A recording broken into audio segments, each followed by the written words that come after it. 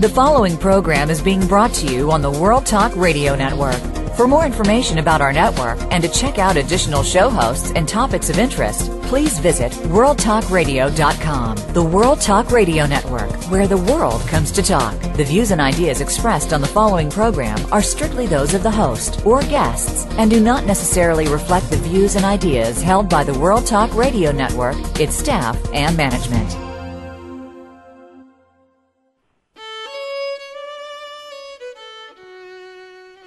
This is Jerry Prokopowicz with Civil War Talk Radio. Every history of the whole Civil War touches at some point on the issue of guerrilla warfare. Partisans, rangers, bushwhackers, whatever they're called, they always get a chapter that either dismisses them as a colorful sideshow or uses their brutality to further highlight the chivalrous organized warfare of the main armies. Today's guest argues that guerrillas were brutal indeed, but not a sideshow at all. His name is Daniel E. Sutherland of the University of Arkansas. His book is A Savage Conflict, The Decisive Role of Guerrillas in the American Civil War. And this is Civil War Talk Radio.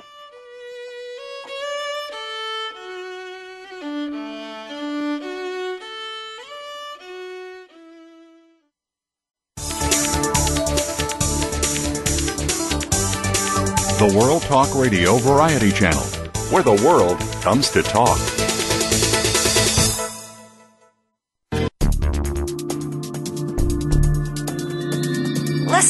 Listen. The world is talking. The World Talk Radio Variety Channel. Are you wondering how to jumpstart your life while bringing more excitement and joy into every moment? Join the Goddess Gals, the mother-daughter dynamic duo, Cynthia Bryan and Heather Brittany, each week on radio's favorite power hour, Star Style. Be the star you are. You'll hear from the experts and authors that inspire and motivate you to be your greatest unique self. Plus, in Tea for Two, a mother-daughter brew, Cynthia and Heather tackle the topics and tips that make a difference. Listen every Thursday at 3 p.m. Pacific, 6 p.m. Eastern on World Talk Radio, Studio A.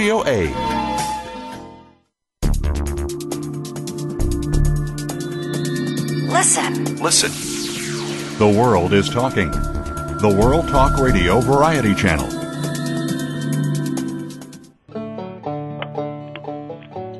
Welcome to Civil War Talk Radio. I'm Jerry Prokopowicz, coming to you live once again from the Brewster Building on the campus of East Carolina University in Greenville, North Carolina.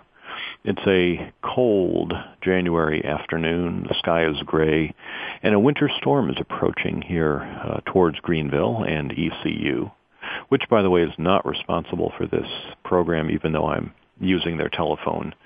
I'm not doing their work at this very moment, except in the general sense of professing history, I suppose.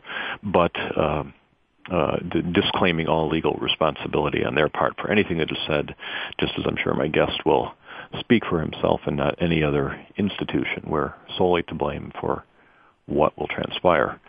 The winter storm that approaches has Greenville in a tizzy. Predictions are that there will be snow. Doesn't matter how much, any snow in North Carolina will cause panic.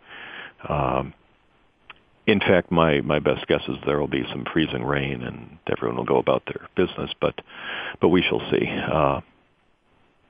In the meantime, we are back here with our first show of the new year of 2010. It has been a long winter layoff due to various circumstances, and I'm very happy to be back. Looking forward to hearing from listeners with emails and suggestions for future guests. We have some excellent shows coming up this year. In the month ahead, we'll be talking 1 week about the medical aspects of the Civil War.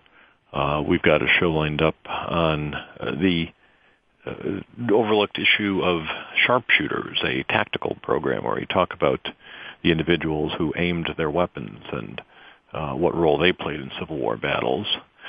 And then pulling back, taking a larger scale look, we've got a very interesting program on the issue of citizenship. Chris Samito has written a very well-received new book on the role of combat service and citizenship for Civil War soldiers, particularly African American soldiers, and we'll be talking with him about that in the weeks to come. Check Civil War, the website that you're listening to right now, and also go to cwtr.org for the most recent news on Civil War Talk Radio. You can usually find it there. You can also find a link there back to this page, the link right there to donate to Civil War Talk Radio if you want to help with the occasional purchase of books and other materials to enrich the show, or snacks for the host. Really, I get to spend the money on anything I want. It's not tax deductible. It's not something you can declare on your taxes. It's just for me. But if you wish to contribute in that way, PayPal to civilwartr@AOL.com. That's the PayPal address for contributions. The $20 contribution limit has been lowered in this time of difficult economics. For only $15, you can now get a copy of Did Lincoln Own Slaves? And other frequently asked questions about Abraham Lincoln, or a copy of All for the Regiment, the Army of the Ohio, 1861-62, autographed if you wish. Even if you don't want, just to gratify my ego, tell me that you want them autographed, and I'll do it anyway. Either book for a $15 contribution. Well, since we were last live on the show, and I appreciate the emails from people asking when that would resume, weekends have been occupied. 3 weeks ago, January 8th was the weekend of the American Historical Association annual meeting this year in San Diego, California. And I don't always go to the AHA meeting. Listeners who are in academia, in history, know that while in a sense the AHA is the flagship organization of historians in the United States and is the main meeting, it is traditionally filled with the angst of job seekers. It was once the place where job-seeking grad students met up with hiring committees from universities, but those days have long since disappeared. Now it is the place where hundreds, sometimes, of job-seeking graduate students show up for dozens, if that many, of job openings, to conduct prearranged interviews, to walk around in their uncomfortable blazers and skirts and wear that they are unaccustomed to as grad students, hoping that somehow against the tide they will be the ones to get hired this year. The employment market for historians this year is worse than it's been in many, and it just continues the ongoing crisis of the American historical profession. The jobs aren't there, and the history that those of us who have jobs produce often is history just for other professionals' consumption, whereas ordinary people who care about the past, the vast majority of listeners to this, for example, find themselves not going to academic books, but to books written by people who have a passion for the subject and write about it with or without training and produce sometimes wonderful books, sometimes terrible books. But it's out of kilter if we're depending on hobbyists to produce our history while the professionals are doing something else, whatever it might be. I will say this, at the AHA there are a series of presentations. The real program of the annual meeting is for historians to give presentations listened to by a panel of 2 or 3 historians present their work, some articles, some chapter they've written. A commentator discusses it, and then the audience is welcome to ask questions. It's not infrequent for the audience to be about as large as the panel on the stage. Of the 100 or more presentations this year, I would say there were a few that you could have paid me $20 to walk across the street and sit through one of them and listen to it. I don't think there were any that I would have gone to for $10. I think I would have gladly foregone the $10 to skip all of them, which I in fact did, and didn't get paid $10. The topics are increasingly obscure and increasingly contentious and sometimes deliberately provocative, but not of a whole lot of general interest to someone who's just wants to know what happened in the past.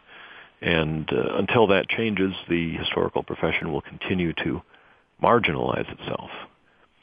In contrast, last week's show, or 2 weeks ago, the show was not live because I had a very kind invitation to speak at the Anderson Cottage, the Lincoln summer home in Washington, D.C. And listeners, if you're anywhere within driving distance of the nation's capital, make it a point to go see the Lincoln Cottage, President Lincoln's home at Anderson Cottage, I think is what they're calling it, or at the Soldiers' Home. It has many names. It also called the Soldiers' Home because veterans lived there during the Civil War, and veterans live there today on the grounds in a retirement facility. It is an astonishing thing that this building that Lincoln occupied through the summers of the Civil War went unnoticed for 100 years and was used for many other purposes. But it has been reclaimed, restored. A visitor center is now open that interprets the facility. The building itself does not have a lot in it. It does not have exhibits in it at this point. It sort of looked as though the Lincolns had been caught up in the foreclosure wave and had just left with taken all their furniture. The building, the rooms are mostly empty, but that meant there was a room in which a reception was held and another room in which I gave my talk. These cottage conversations, as they call them, are relatively small and intimate and really fun. Craig Simons will be giving the next one. Go to the Anderson Cottage Lincoln home website and see when he's speaking there, and I know you'll enjoy that too. But really a worthwhile place to see and to walk, to stand in a building and realize this was the room where Lincoln was pacing about, thinking about the Emancipation Proclamation. It's like any real history site is worth experiencing. Let me just quickly interrupt myself here and say hello to our guest, Professor Dan Sutherland. Dr. Sutherland, are you there? I am indeed, Jerry. How are you? Good, Dan. Thank you for waiting. Normally I don't go on at this excessive length, but it's been such a layoff since our last live show. I've got one more announcement to make, so I appreciate your patience if you can hang on, and we will get to your very interesting book in just a moment, but just don't go away. All right. Okay. The other thing I want to say, and Dan, feel free to comment on this since it reflects on all of us, is news out of Gettysburg, Pennsylvania. First of all, the Gettysburg has chosen a new superintendent, or the Park Service has a new superintendent for Gettysburg National Military Park.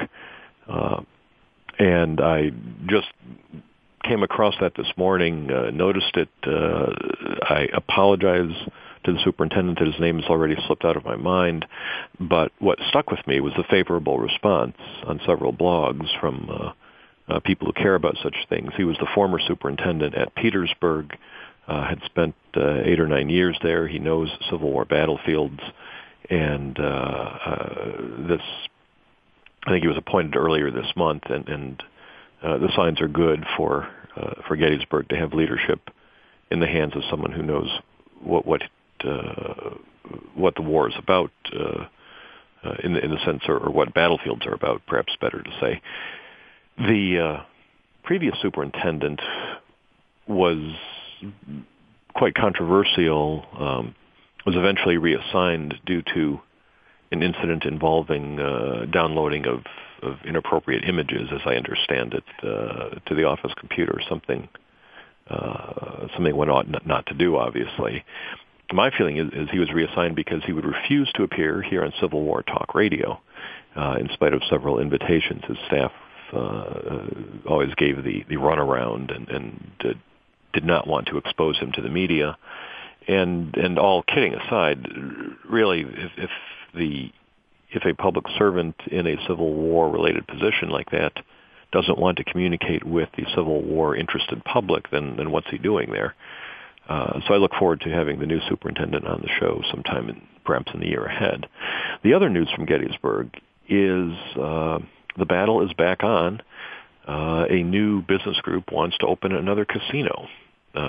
Many of you will recall a few years ago the battle that Adams County, Pennsylvania, saw as an attempt was made to make gambling legal and to draw more visitors to the area. Because when all you have as a tourist attraction is just what would you call it, the most significant land battle in North America ever, the graves of thousands of heroes, the hallowed ground. If that's all you've got, then you're never going to get anyone. You got to get a gambling casino if you want people to show up. So that seems to be the business community's thought.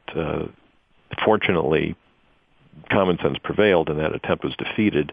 But it's back on. Someone wants to take over the old Eisenhower Hotel, which, unlike the earlier concepts, the Eisenhower one is really on the battlefield for all practical purposes. So if you share my view that an appropriate way to understand our country's history and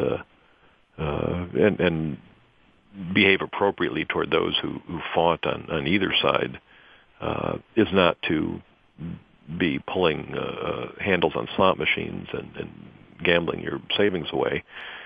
If you don't think that's a good idea, consider looking at the website nocasinogettysburg.ning.com for more information on what's going on and doing what you can to resist this encroachment. When I was driving back from Washington, I went past the site of the Walmart outside Chancellorsville in the Wilderness area, and not just the Walmart, but Sproul in general is headed that way. It seems very hard to head that off, but maybe something. But the idea of an incursion onto the Gettysburg battlefield just boggles the mind, and I hope people will speak up to prevent that. Well, with apologies for that extended opening to our guest, Dan Sutherland, welcome again. Dan, thanks for being on the show today. Well, my pleasure. Thanks for inviting me. Now, I mentioned in the introduction you're at the University of Arkansas. I have that right? That's right. Uh-huh. And tell me a little bit about your background. How did you get to Arkansas? And is teaching and reading about the Civil War something that you'd always planned on doing? Well, not at all. I started out to be a football coach many years ago. I grew up in Detroit, in Michigan. So did I. Where now we'll really get off track. Where? On the east side, I went to Southeastern High School. Okay, my mother taught at Pershing for many years. Oh my gosh! On the west side, yeah. Well, no, Pershing's the East Side School. The East Side too, yeah. Yeah. I grew up in Highland Park, Woodward and 6 Mile, and okay. My mother still lives on the Far East Side, out in Grosse Pointe now. But but Southeastern, that was a powerhouse. Mostly after I was there. Once they got rid of me, they went on to great things. Uh-huh. But no, I grew up just wanting to play football, and that dream was interrupted by service in the Navy in the early 70s, and it wasn't really until I got out of the Navy and then went to graduate school that I kind of fell into a Civil War niche. It just so happened that Grady McWhinney, one of the great Southern and Civil War historians of his era, was teaching there at the time, and somehow or other I became his research assistant, and things went on. I've got a Grady McWhinney connection as well to share with you, Dan. We're going to take a short break, and I apologize for cutting you off just as we start, but we'll dive right into it in just a moment. We'll be back with Dan Sutherland in just a moment on Civil War Talk Radio.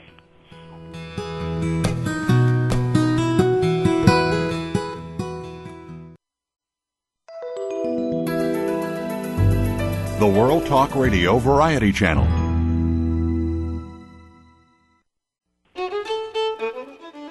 Today's question, when will the host stop talking and let the guest tell us about guerrilla warfare? Hopefully in the next segment when we return on Civil War Talk Radio.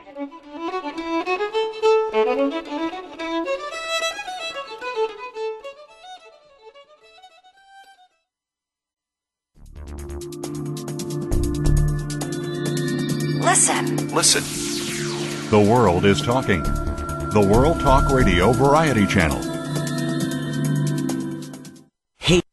Haiti has been hit hard by a deadly earthquake. Destruction is everywhere. Tens of thousands are feared dead and hundreds of thousands are homeless without food, water, and basic necessities. Save the Children is on the scene, but your support is urgently needed to help us save lives. Please give as much as you can now. Call 1-800-SAVE-THE-CHILDREN or go online at SaveTheChildren.org. You can even donate $10 right now by texting the word SAVE from your cell phone to 20222. Please give now. You're listening to the World Talk Radio Variety Channel.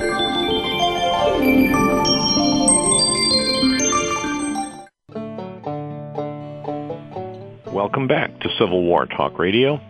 I'm Jerry Prokopowicz, talking today with Daniel E. Sutherland, author of A Savage Conflict, The Decisive Role of Guerrillas in the American Civil War. And in our first segment, we got caught up on the news and then just began talking about backgrounds. And Dan, you mentioned Grady McQuinney, you said was a mentor. He was a student of David Donald's, as was I, and he may have been one of the first, and I was one of the last, so we bracketed his career. But it just shows how you and I and everybody else are all 1 degree separated in the academic world. Seems to be, indeed, yeah. So where were you studying with him? That was at Wayne State in Detroit. Ah, yes. Where my parents went. The connections are too tangled now. We'll continue back to the Civil War. So you studied. So you became interested in the Civil War, or began studying it seriously at that point. Pretty much so. It took a while, actually, for me to consider myself a Civil War historian, and I think generally I think of myself more as simply a 19th century historian, but indeed most of my work is centered on the either the causes of the war, or the aftermath of the war. Well, I mean, as a 19th century historian, that seems. Was there any other event comparable in the United States in the 19th century in terms of its impact on people? Oh no, that's the centerpiece. I mean, it just so happens that the war comes in the middle of the century, but indeed everything it seems in the first half of the century is sort of drifting toward that point, and then everything afterwards is a result of the aftermath and the ramifications of the war. And that's when I was giving a hard time to the panels that I saw advertised at AHA this year. It does seem like a lot of historians, maybe not quite as much as before, 10 years ago, work very hard to find ways to talk about the past without reference to military events. Oh, absolutely. They still do. and yet those are central to the people who were actually there. Yeah. We ought to respect their interests. So what about guerrilla warfare as a subject? How did that come onto your radar screen? Well, sort of the same way as entering the historical profession, but by happenstance. I had been working on a history of Culpeper County, Virginia, a community social history, and this would be in the early 90s. When out of nowhere, the editor of the Arkansas Historical Quarterly, the state history journal here, asked me if I would write an article about guerrillas in Arkansas during the war. And I explained I had never looked at guerrillas anywhere before.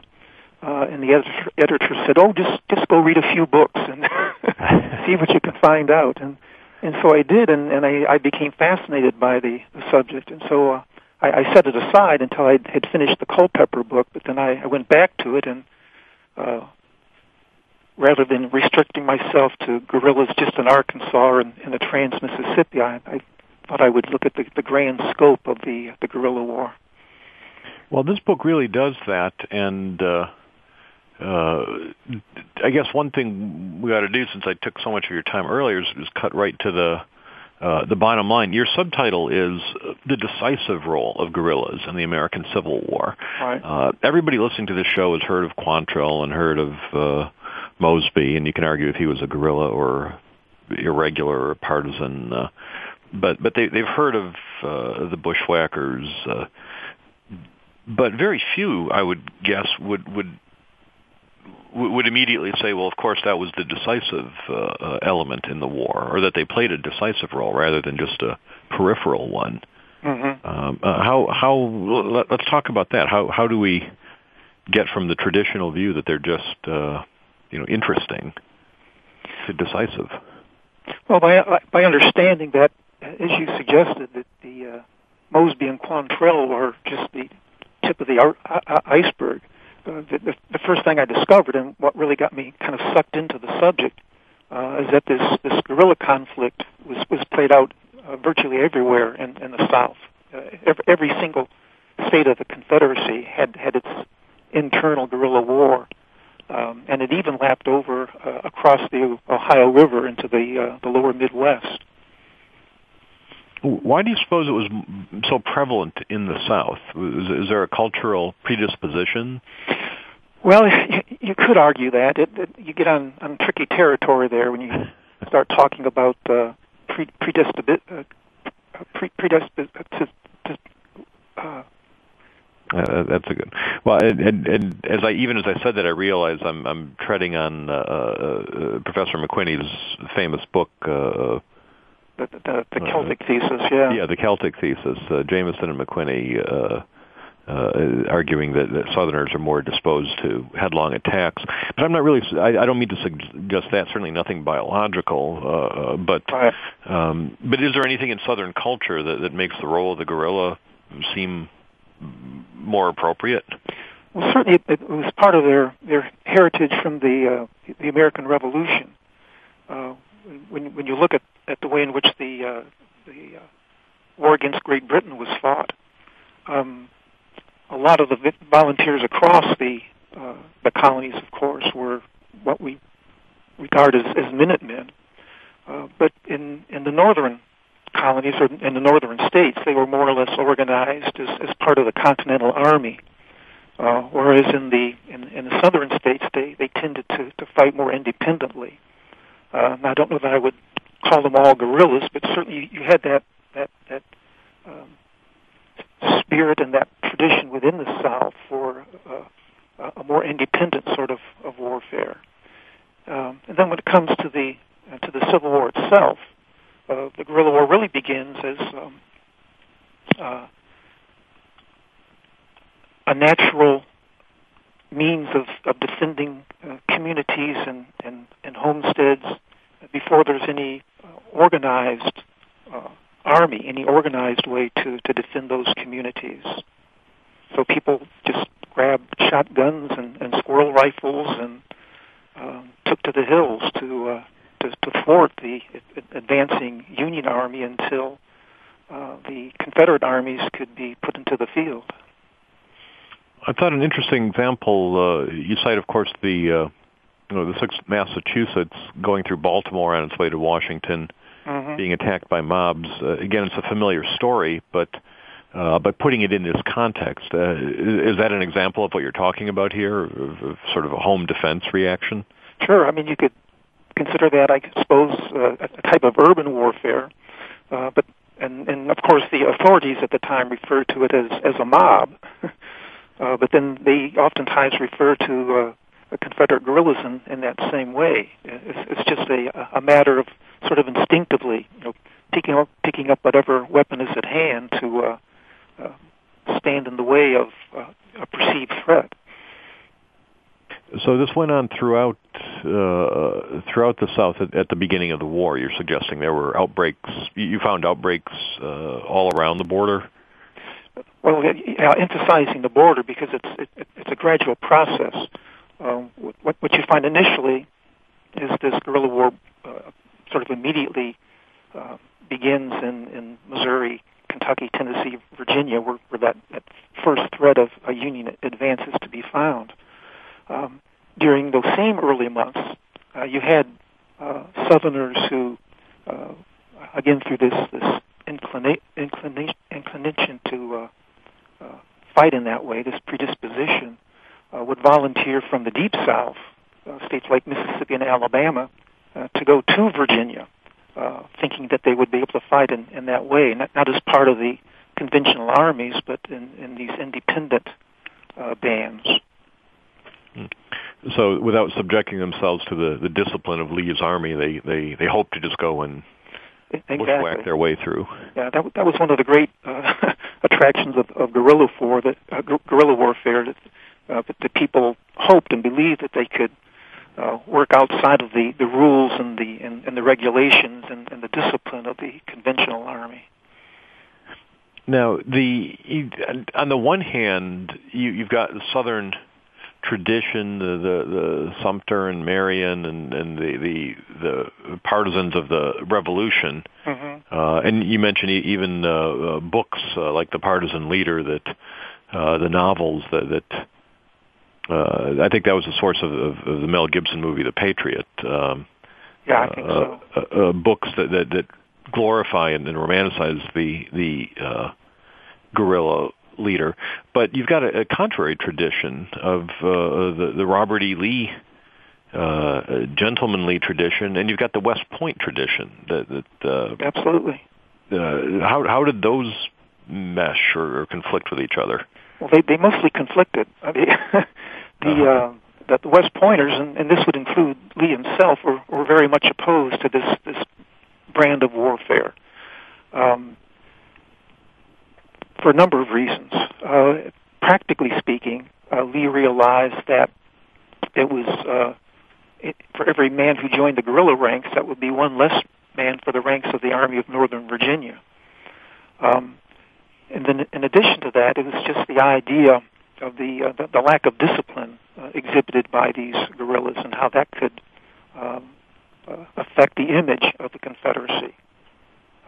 Both in the North and even abroad, at a time when the Confederacy was trying to acquire recognition and the support of countries like Great Britain, to have the image of this war being waged by a bunch of partisan warriors was not the sort of image that the Confederacy wanted to project. What about the Virginia Ranger Act? I think it was 1862. What was that an attempt to control these guerrillas in Virginia? Absolutely, and then of course that led directly to the nationwide, that is, the Confederate-wide Partisan Ranger Act. But the thinking was that if the Army could somehow convince these independent guerrillas to come in out of the field and submit even minimally to the discipline and order of the Army, that they could be far more valuable as supplements to the Army, serving essentially as light cavalry to perform reconnaissance missions and even raids to a certain extent. But in doing so, they would provide them with a cloak of legitimacy that kind of spruce up their image, which was the intent of both the State Virginia Act and the National Partisan Ranger Act. And I should say too, emphasizing the importance of all this insofar as the North was concerned. By that time, this was the spring of 1862. The Northern press was beginning to decry this brand of warfare in the South and refer to these Confederate guerrillas as nothing but brigands and outlaws and so on. And the Confederacy, Jefferson Davis is very aware of this. And also the fact that when these guerrillas were being captured by the spring of 1862, they were oftentimes being executed on the spot rather than being treated as legitimate prisoners of war. And so these Ranger Acts were also, in addition to simply sprucing up the image of these guerrillas, was also meant to give them some sort of legal protection, some sort of legal legitimacy, so that they would be treated as legitimate soldiers if captured. So, I mean, there's really a range here, a spectrum where you've got on I mean, from the regular Army, from the Army of Northern Virginia, obviously this is traditional warfare under recognized codes. But then you get someone like Morgan or Forrest who leads independent cavalry, right? But wouldn't really be considered a guerrilla as you're defining it. Technically, no. Now, I think Morgan is perhaps the most interesting example and comes closest to that. A recognized cavalry leader who engages in what most people would regard as guerrilla warfare. Part of this was Morgan's own fault because he didn't try to dispel rumors or images that portrayed him as a guerrilla. And indeed, his raids across the Ohio River into the Middle West were treated as guerrilla raids by the people in those northern states. So he, perhaps more than any of these other legitimate Confederate cavalry leaders, was regarded as a partisan, if not an outright guerrilla.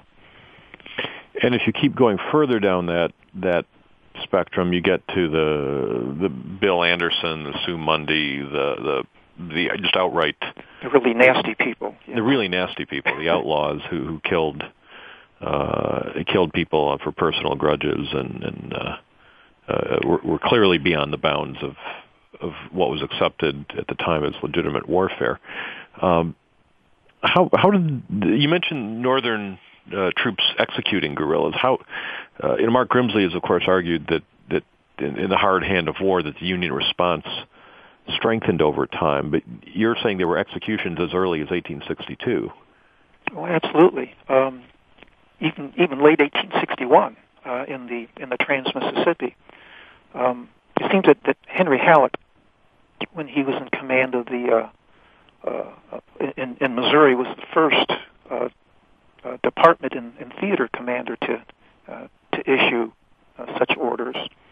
And then, of course, when he becomes the commanding general of all the armies, he's quite willing to allow theater commanders elsewhere to follow that go in that same direction. So there are restrictions. The Lieber Code, the General Order 100, was a set of rules for Union soldiers to follow, an attempt to make war a law-bound activity. And of course, Halleck was responsible for that. I mean, he's the one who commissions Lieber to first of all write a code of conduct for the treatment just of guerrillas, and then secondly came the broader Lieber Code. But Halleck was reacting in the same way that the Confederate Congress did, concerned with the legitimacy of all of this. Just as the Confederate Congress passed the Partisan Ranger Act to give their partisans and their guerrillas some sort of legal protection, so Halleck wanted something on the books to legitimize the execution of these guerrillas, and that's what he got with the Lieber Code. And of course, you have to think about the Lieber Code too. Is this was denounced in the South by the Confederacy. That they refused to recognize the legitimacy of the Lieber Code because they saw it as putting restrictions on them. They refused to allow a Northern professor, Lieber, to determine how they would wage their war. Well, Lieber was originally from South Carolina, as I recall. Well, he had taught in South Carolina for a number of years, yeah, but he was, and he had, in fact, two sons, one of whom fought for the Confederacy and one of whom fought for the North. But he was very much opposed to slavery. That's one of the reasons he eventually went to New York to teach at Columbia University. So he was very much pro-Union himself. Mm-hmm. Now, let me get back to the original question about decisiveness. Clearly, there was guerrilla warfare everywhere, not just on the scale that people recognize with some of the more famous cavalry leaders, but you argue it happens everywhere, and certainly there's an increasing public recognition, if from Cold Mountain and nowhere else, then that it's happening everywhere. So the big question is, what effect did all this have? Let's take a short break and come back and talk about that and find out how decisive this all was. Uh-huh. We'll discuss that with our guest, Dan Sutherland, in just a moment when we return on Civil War Talk Radio.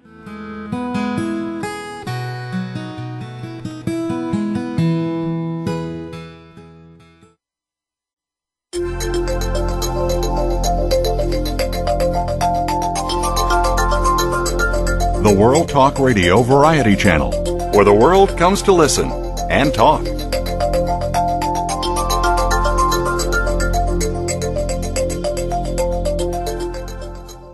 Haiti has been hit hard by a massive earthquake. Hundreds of thousands of children and families are suffering and without basic necessities. Save the Children is on the scene to save lives. Your donation is urgently needed. Call 1-800-SAVE-THE-CHILDREN or go online at SaveTheChildren.org.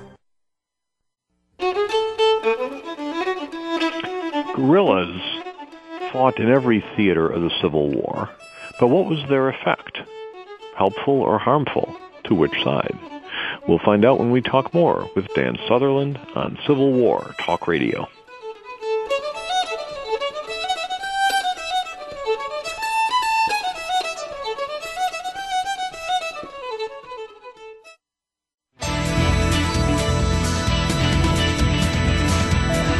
Listen. The world is talking. The World Talk Radio Variety Channel. I have a dream. Sometimes it seems that life is just throwing you one obstacle after another. There are many people who have overcome or are overcoming their personal obstacles in order to succeed. Hear them talk about these barriers and how they overcame them on American Dreams, The Sky is the Limit, featuring host Gin Robertson. Gin herself overcame life struggles to become one of the most in-demand motivational speakers in the world today, as well as a best-selling author. Tune in to American Dreams, Wednesdays at 5 p.m. U.S. Pacific Time on the World Talk Radio Variety Channel.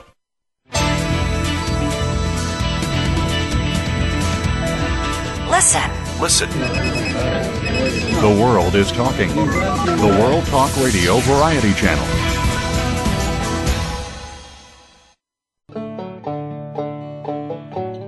Welcome back to Civil War Talk Radio. I'm Jerry Prokopowicz, talking today with Dan Sutherland, author of A Savage Conflict, The Decisive Role of Guerrillas in the American Civil War.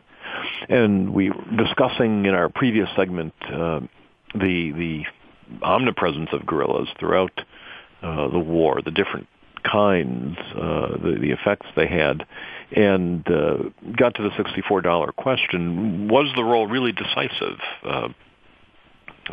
So let me put that ball back in your court. Okay. Well, it would not have been decisive if you're talking in terms of Confederate guerrillas defeating the Union armies. That wasn't going to happen. The decisive element comes from the far-reaching ramifications of this guerrilla war, and the fact that you can't think of it strictly in military terms of Confederate partisans opposing, trying to halt the advance of the Union Army into the Confederacy. First of all, this Union retaliation against guerrillas also extended to the civilian population, so that any non-combatant who was accused, or in some cases even suspected, of supporting these guerrillas also became a target of the Union Army, subject to being fined, subject to having their property confiscated, or in most extreme instances, subject to having their property destroyed. Secondly, there was an internal guerrilla war fought not between elements, partisan rangers of the Confederate Army and the Union Army, but Confederate civilians fighting amongst themselves, Unionists fighting against pro-Confederates to control their communities and their neighborhoods. Oftentimes, hundreds of miles away from where the war was being fought, with not an army from either side anywhere in sight. But this also becomes part of the larger guerrilla war that causes the disruption of the home front and a good deal of suffering, a good deal of people being forced from their homes, people becoming refugees on both sides, Unionists forcing out loyal Confederate citizens, and then Confederate guerrilla bands forcing out Unionists who object to the Confederacy. And then thirdly, there's another element here, was a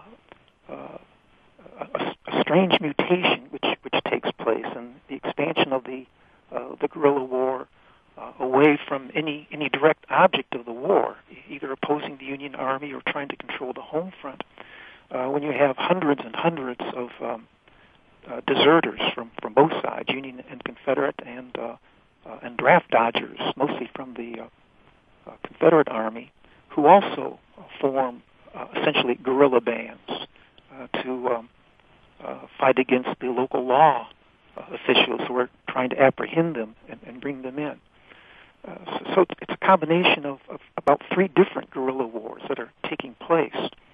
But the bottom line, the effect of all of them, is to cause this absolute havoc on the Confederate home front, so that when Confederate civilians are seeking protection from the Union Army or from rival guerrilla bands or from draft dodgers, and they find that the Confederate government simply doesn't have the ability to protect them, then they turn against the war and they turn against the Confederacy.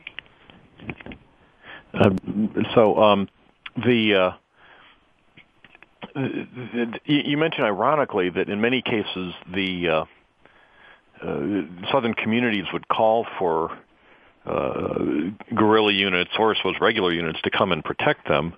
Right. But all that would do would be draw attention from the federal forces and make the situation worse.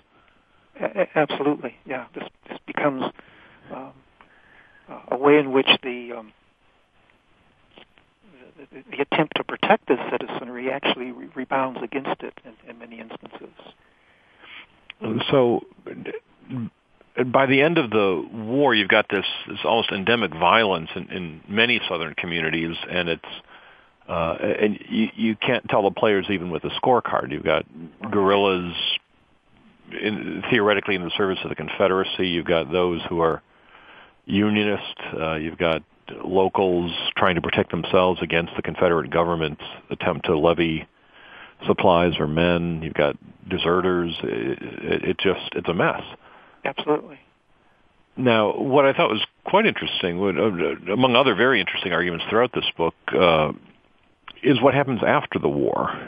That you argue that the guerrilla war doesn't end in 1865. Right. Yeah, I don't take that as far perhaps as I might have. I'll leave that to others, but what I'm suggesting is that once the armies disband and the soldiers go home,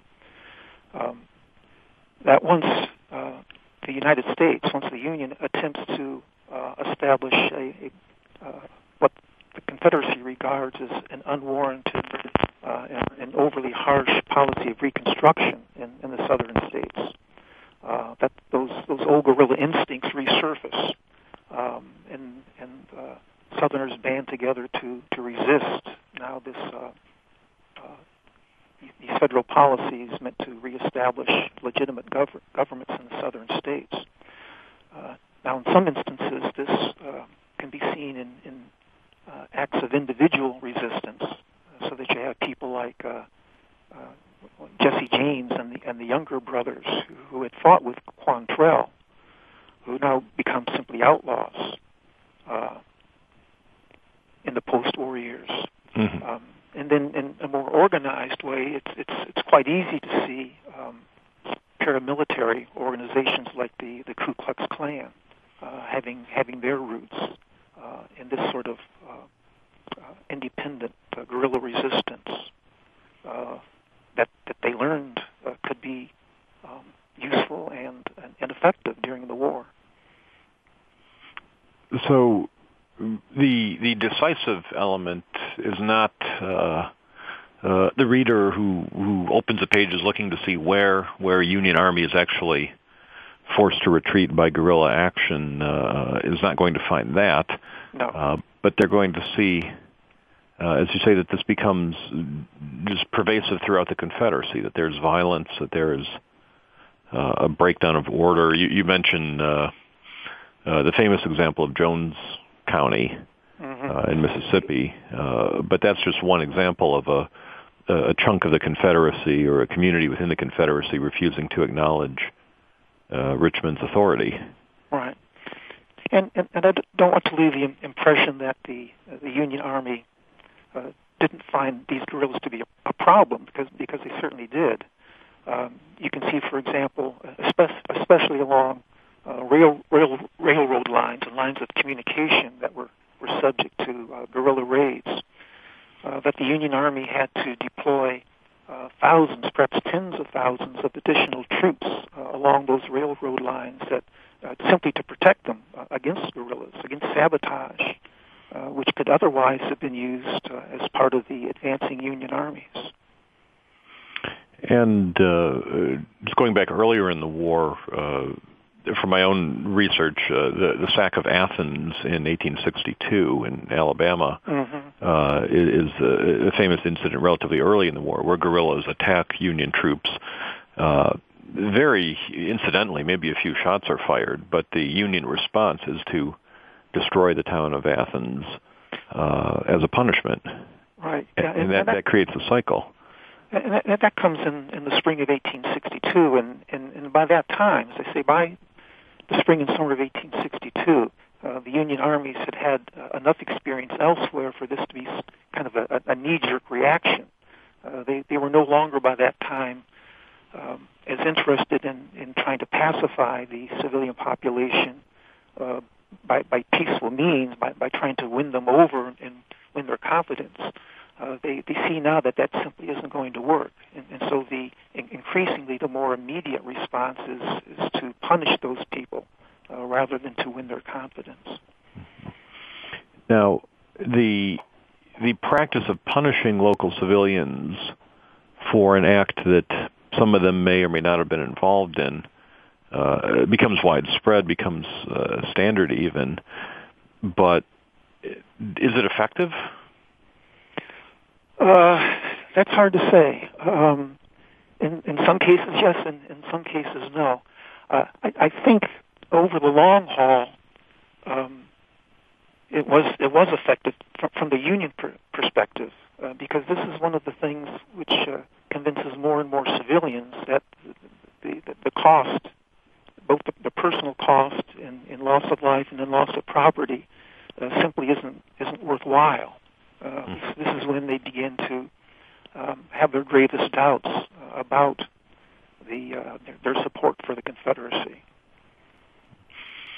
A couple weeks ago, we had Elizabeth Varon on to talk about her book, Disunion, in which she argues that the language of the political discourse of the 19th century, including use of the word disunion, helped contribute to the fact of disunion. And we discussed to what extent dialogue before a war helps explain or justify or even cause a war. And the question I had to ask was if her writing that book had anything to do with the politics of the past decade and the wars the United States became involved in. So the variation of that question for you, the United States is involved in trying to suppress insurgencies around the world. Were you thinking of that when you wrote about guerrilla warfare? No. As I said, the inspiration for it originally just sort of came out of the blue, and this would have been back in the early 90s, certainly before any of the current problems had arisen. Now, you could argue, of course, Vietnam had come and gone by that time, but I really kind of consciously tried, as I was writing the book, not to make those sorts of comparisons. And I discovered that there are just too many differences between 19th century irregular warfare and 20th and 21st century irregular warfare. Well, sometimes the best history is the kind that highlights those differences and leaves us to wonder. Unfortunately, we are out of time, as always happens too soon. But Dan, thank you so much for being on the show today. Well, thank you again for inviting me. I enjoyed it. And listeners, you'll want to get a copy of A Savage Conflict by Daniel E. Sutherland and learn more about this fascinating angle of the war. And thank you all for listening today to Civil War Talk Radio.